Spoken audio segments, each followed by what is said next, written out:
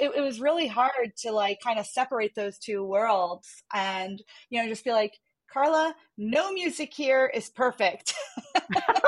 And so that was a really hard project for me, but it was a very fun project. Welcome back to another episode of Horizon Music, the podcast. I'm your host, Thea Wood. If you're a movie buff, you're going to love today's guest.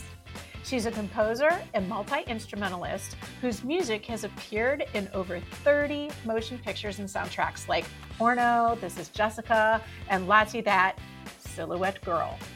Not to mention over 100 song placements in Emmy and BAFTA award-winning shows like The Ellen DeGeneres Show, The Young and the Restless, Skins, Teen Titans Go, and Dance Moms. All you gamers out there may even recognize her sounds in the Microsoft video game Project Spark.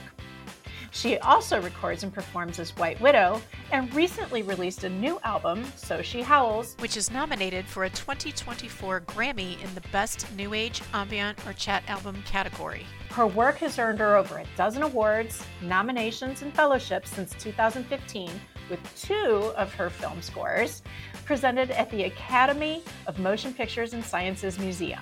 I am so excited to welcome the musical champion for women, minorities, immigrants, and the LGBTQ community, and the woman who Sandra Bernhardt calls so fucking groovy that it scares the shit out of me. Welcome, Carla Patullo. Thank you. Thank you for that great introduction. You're welcome. I love my introductions. They're so much fun. I love doing them. I love writing them. I love saying them. How are you today? I'm doing great. I'm a little bit jet lagged because I just took a major trip to Japan, but Ooh. I'm adjusting to LA time now, and it's wonderful. I'm in Detroit, 2 different almost coasts. Super excited to get forward with talking a little bit about you and your new music and your motion picture work. This is going to be a really action-packed episode of Horizon Music. And I guess we're just going to start off with the shakedown, which is a list of short answer questions that we ask all of our guests. Are you ready to shake it down? I'm ready. Let's do it. Our first shakedown question is an easy one. Who was your first concert? I would say Elton John with my mom. Wow. When was that? That was like in the late 90s. My mom was a real big fan. And of course, I really love Elton John. And so it was really a special bonding time, too, for me and my mom. And here he is on his final world tour. I know. I need to catch that. Okay, next question. What was the first album you bought with your own money? That would be Aretha Franklin, her greatest hits album. I was like maybe 11 or 12, and I was really just getting into music. So I got a greatest hits album. I usually don't do that, but it was amazing just to get an introduction to her work. Next one.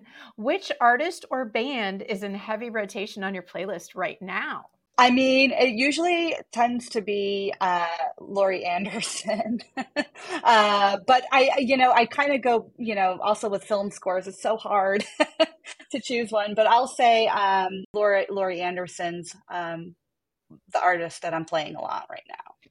And what about Laurie Anderson is just so compelling for you? She just opens the door to new things. She'll try new technology. She'll just she's not afraid to leave where she was before, in her last work. And she really evolves into different places. So I think that's really fascinating. Okay, next question. Which woman has had the most influence on your career?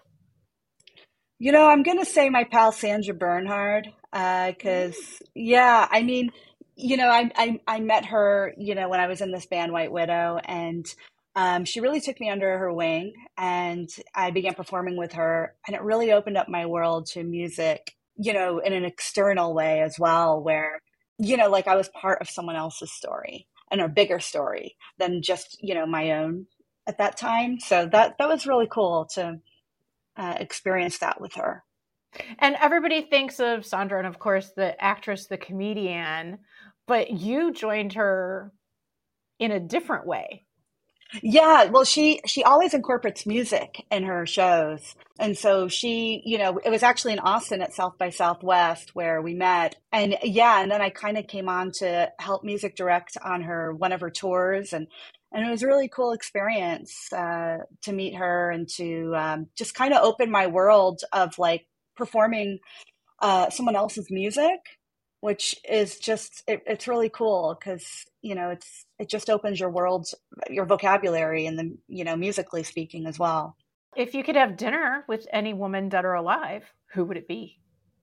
Oh man, right now I'd really love to have dinner with Julia Louis-Dreyfus, and I'm sticking in the comedy world.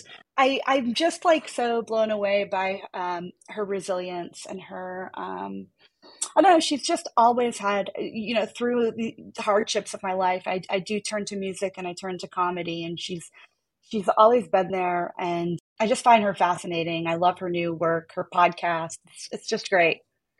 Oh, I haven't heard her podcast yet. Yeah, it's so wiser than me. She really loves to talk about women and kind of like I just feel like she's in tune with being a with being a woman and like the stuff that we have to go through Yeah, and vocal about it. and vocal about it, right? Here is the last question, and it's a doozy. What is one life goal you'd like to accomplish before climbing that golden stairway to heaven?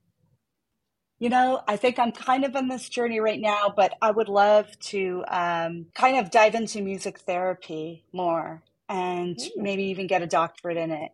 I'm really like, music with healing. I'm really fascinated by the things that, can come out of listening to songs and, people going through some really hard times. I mean, I think that's always been a part of music, but I would love to dive deeper into the science of it. And you know what? Actually, we do have a podcast episode featuring Dr. Hope Young, and she is one of the foremost music therapists in the world, based in Austin, Awesome. Wow.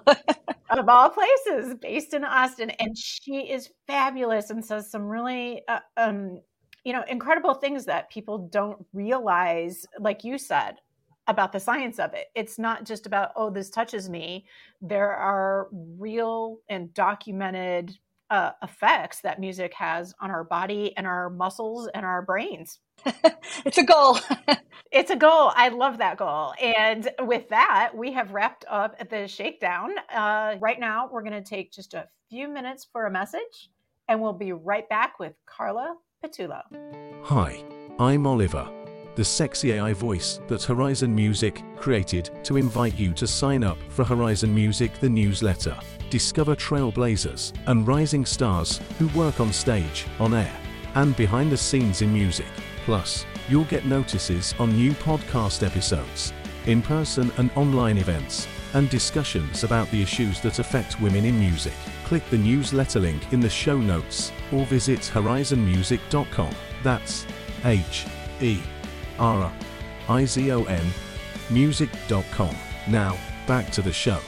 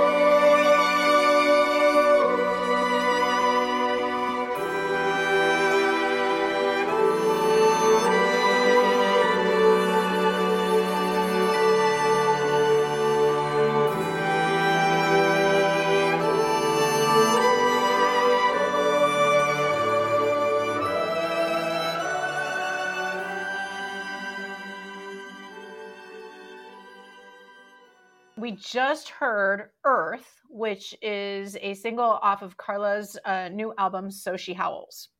And Carla, this is a highly personal project that came from a frightening experience. I was hoping that you could share the backstory behind your album. Originally, when I was writing this album, I've been struggling with grief for a long time after losing my mom suddenly in a car accident years ago. I was kind of like, and just kind of reflecting and trying to still deal with the grief of it, going through different stages of life. And then, I had my own near-death experience with a health scare. And that was really hard. I saw myself kind of in this tunnel again. And, thankfully for me, everything worked out for me and I'm okay. But, it really made me reevaluate life and being able to come out of that. This album was really, I chronicled it. It was like my diary. It started as this album where I'm like, well, this might be it. Then it kind of as I came through and felt better, I realized that, I need to really struggle with the anxiety after it. Because, there's the trauma and then there's the anxiety of what you just went through and your mind just catching up with the entire experience. And that anxiety was really what I was struggling with for a while. And I began capturing it and recording it. And I didn't know what I was really making, but it was something that I needed to do. So how does it feel, the feel of the album and Earth, let's say in particular, how does it feel compared to what you did prior to this experience, to this life-threatening experience? It's something that I really feel throughout my body, something that really resonates, like it needed to come out. Where I have done personal projects before, but this was for me, this thing that I needed to do. I had to get out of this tunnel. So it's kind of live or die, right? And it's pushing to live and holding, being grateful for the things that I have in life. This was your own form of music therapy. It really was. And, it's funny because this track features Lily Hayden. I'm a big time fan of her and her band, Opie and Moon. That's an album that I'm listening to right now, their latest album and their Meta Prayer album. I had a conversation with her, saying, I'd really love to have you on this album because, I'm almost there with my healing, but I need it to soar a little bit more in the end. And I know you can be these wings to kind of get me there. And it was so amazing to have her because she did it. She really came through and brought me to the other side.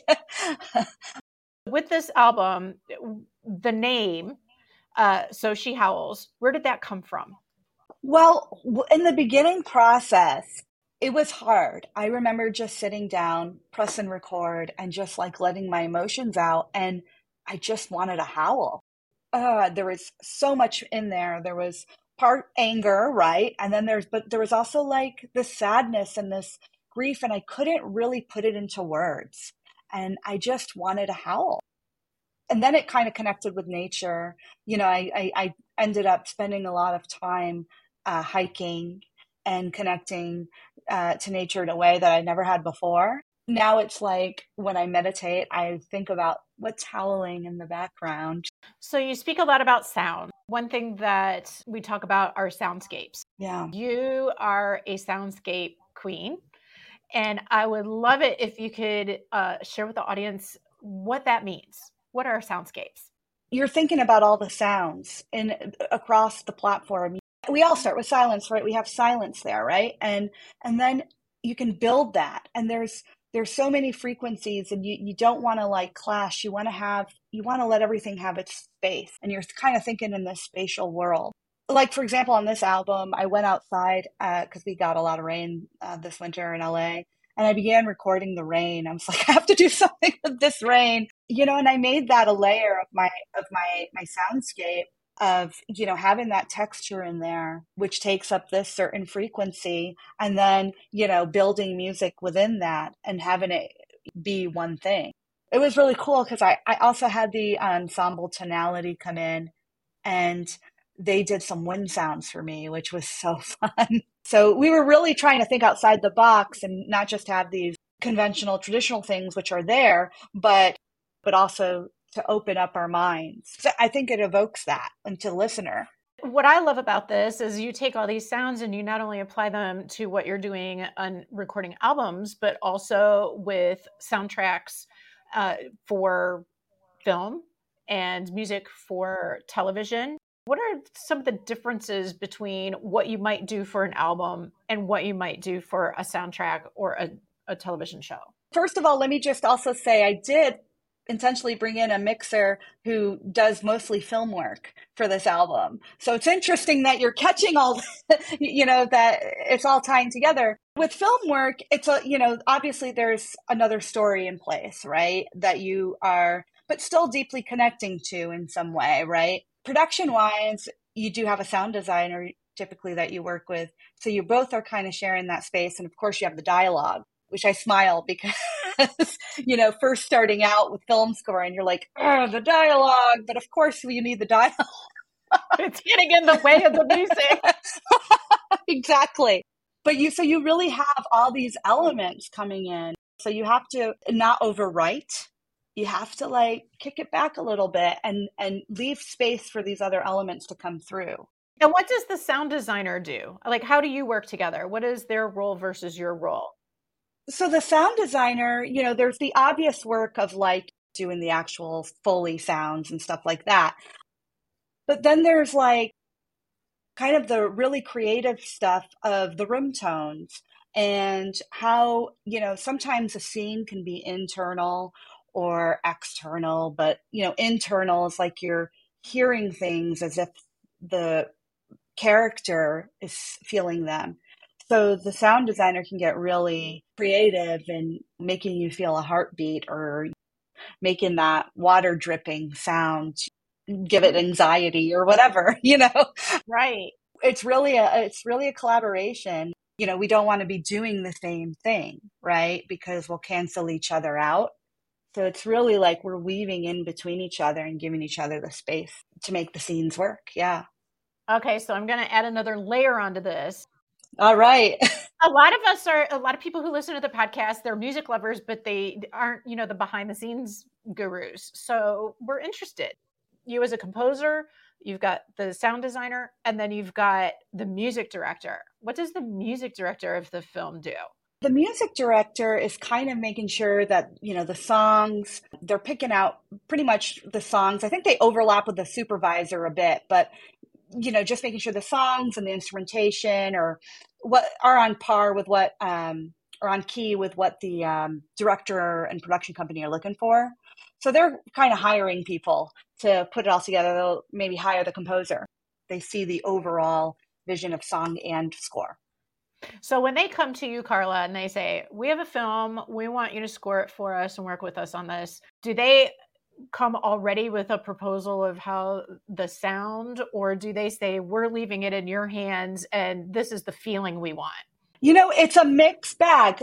Often the director will have a vision of what they want and kind of tell that to the music director. And then it's the music director's job to also work with the studio. It's very much a collaboration, a band from the beginning, because it's I have this idea, this is what the film's about. They want electronics or something, and they want it to sound with this 80s vibe or something like that, right?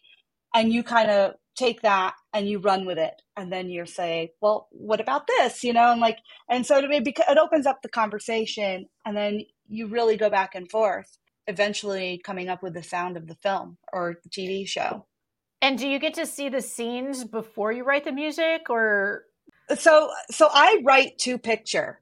So I get the film and I bring it into my program and I, spot the film with the director, pick out where we need music. And then I sit down and I begin writing to it. I write themes first, I would say, and then I get in there and I write to the picture. It's interesting. You might think at first, oh, it's restricting because you have to be right to the picture and locked in the timing.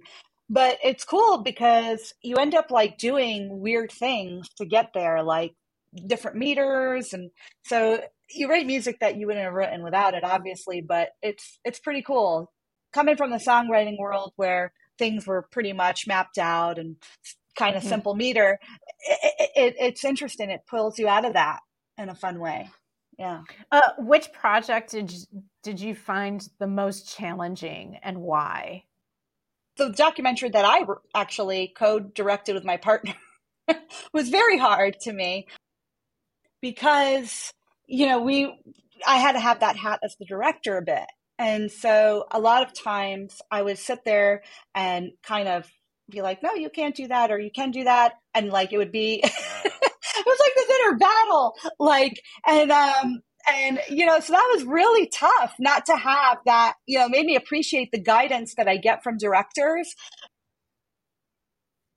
It was really hard to like kind of separate those two worlds and, just be like, Carla, no music here is perfect. And so that was a really hard project for me. Yeah. But it was a very fun project. As a music person, of course, you would gravitate toward putting music everywhere. And it's like, okay, where is that silent pause, the perfect thing? Yeah, I think that's definitely a style that I've grown to over the years of like, oh, let's let this breathe. Let's take in the room tone. You've credited your publishing deal as the way of getting in with film and television. And, a lot of people think that, oh my gosh, the only way that you can really make it in the music industry is if you're on stage and you're selling lots of tickets and merchandise and yada, yada, yada. But you've shown that there are other ways to go about having a successful career. So can you explain for us the difference between a publishing deal and a record deal? With publishing, this is more about the songs. For me, I started with a publishing deal that basically they really published for screen. So it was like sync publishing. You end up still owning your recording, or whoever owns if you have a record deal, the label will own the recording. If you're an indie, you own your recording, and the publisher will own the rights to place that on different platforms. And usually you keep a chunk of it yourself, at least 50% of that. And so to me, that was like the bread and butter with my band, because people weren't buying albums anymore. Mm-hmm. We either were making money with merch on tour, selling T-shirts and stuff like that, or getting these placements on cable television, especially the soap operas and the TV shows. That really, really helps. Of course, we're kind of like right now at this time, hoping those don't get taken away too. But I think it's a very, I also got into the publishing side where I was specifically writing for television and purposely writing music to get it placed on television. So different than writing songs for my album. Mm-hmm. There's an overlap sometimes. I tried to keep those separate later on as I went on. And you gravitate towards certain types of projects. Can you let us know a little bit about what types of projects really pique your interest and why? Definitely projects that involve underrepresented communities, LGBTQ plus, especially. That community is very important to me. And I grew up in a family. My parents immigrated from Italy. These communities like really need voices and need to be heard. They have voices. They need to be heard. I would love to be a part of that, to amplify that with music. Most of the projects that I end up scoring are by women, oddly enough, because they are the people who hire me too, so it's this group. I try to always include women on my projects. I have on Sochi Howells, I have a really amazing string quartet, all women players, and the Scorchio Quartet. And yeah, I think it's very important. I think this kind of segues nicely into a Disney project that's coming out soon called Maxine. And we're kind of getting the sneak preview information from you on this. Can you share a little bit about Maxine? Yeah, it's actually coming out September 29th on Disney Plus. It stars Margaret Cho and is directed by Nikki Ong, who's an amazing director and writer. I can't really say too much about the story, but I will say it's part of a short series written and directed by underrepresented communities. Really, these stories are great. It's exactly what I just said, amplifying these unheard voices. And so I'm really proud to be a part of it. Oddly enough, I didn't think that project would come via Disney, but it's really cool that they have this project. And it's so outside of the stereotypical Disney production. It's not a superhero movie. It's not a princess movie. You did not really relate to the princess kind of paradigm when you were growing up. I did not. In fact, the project that I told you was the hardest project for me to work on. That film that I had co-made with my partner is about an animator pre-Disney, a woman who kind of got written out of history. And so I kind of went into, I was kind of like, not anti-Disney, but I was like, what about this person who told these dark fairy tales? When I was, told about this project, I had worked with Nikki before. I was really excited. And I was excited for her to have the platform of Disney to be able to tell her story, because it's a pretty big platform. It's a pretty big platform for sure. And again, like reaching out of their norm, as far as, and I think it's the Launchpad series. Is that right? It's the Launchpad series. Exactly. Yes. Yeah. Kind of going back to that and talking about our youth, and just so you know, I didn't really relate to the princess stuff either. Yeah. I was more about, I wanted to watch the Bionic Woman and Wonder Woman. Sonny and Cher was my big thing. I loved the Sonny and Cher show when I was little. I'm kind of aging myself here, dating myself. But those were exciting to me. And fairy tale stuff, not so much. However, fairy tale, I think that the stories are starting to shift and change too, within that narrative, which is very exciting.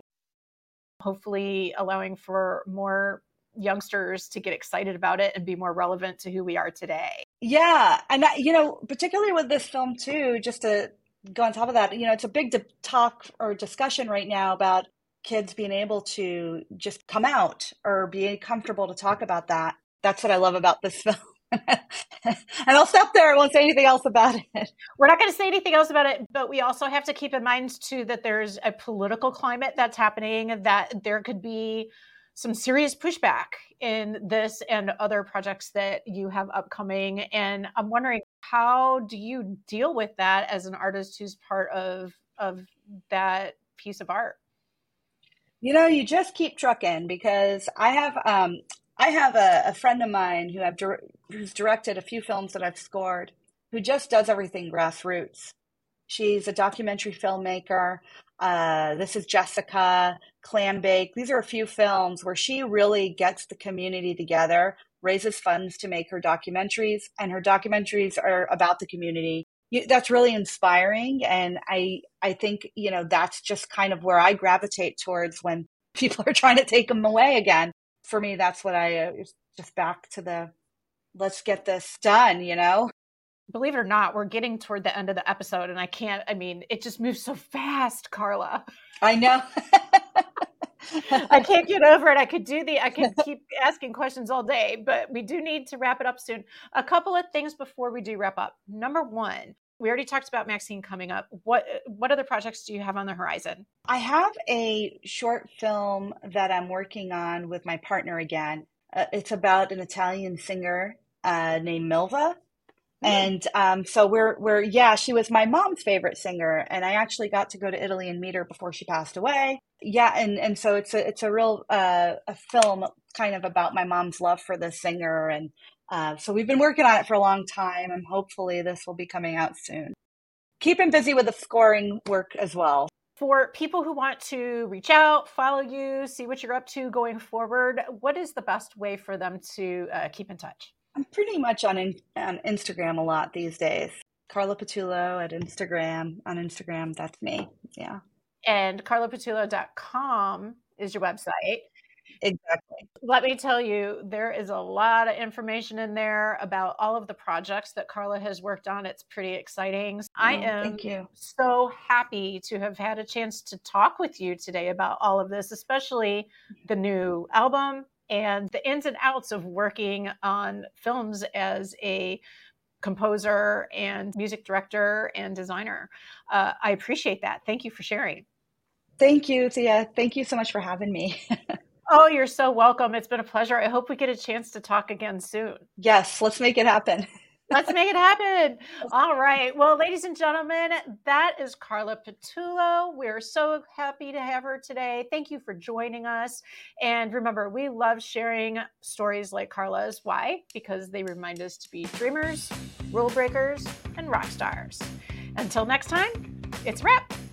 Horizon Music, the podcast, is produced by Fearwood Productions, based in Detroit, Michigan. Please see this episode's show notes for show credits. If you would like to connect your brand with music lovers, please email Thea at horizonmusic.org. This podcast is the property of Fearwood Productions, Inc. and is protected by copyright law. Use of this podcast is for personal and non-commercial purposes only. No other use of this production, including, and without limitation, reproduction, retransmission, or editing, may be made without prior consent from Fearwood Productions, Inc. Submit all requests to Thea at horizonmusic.org.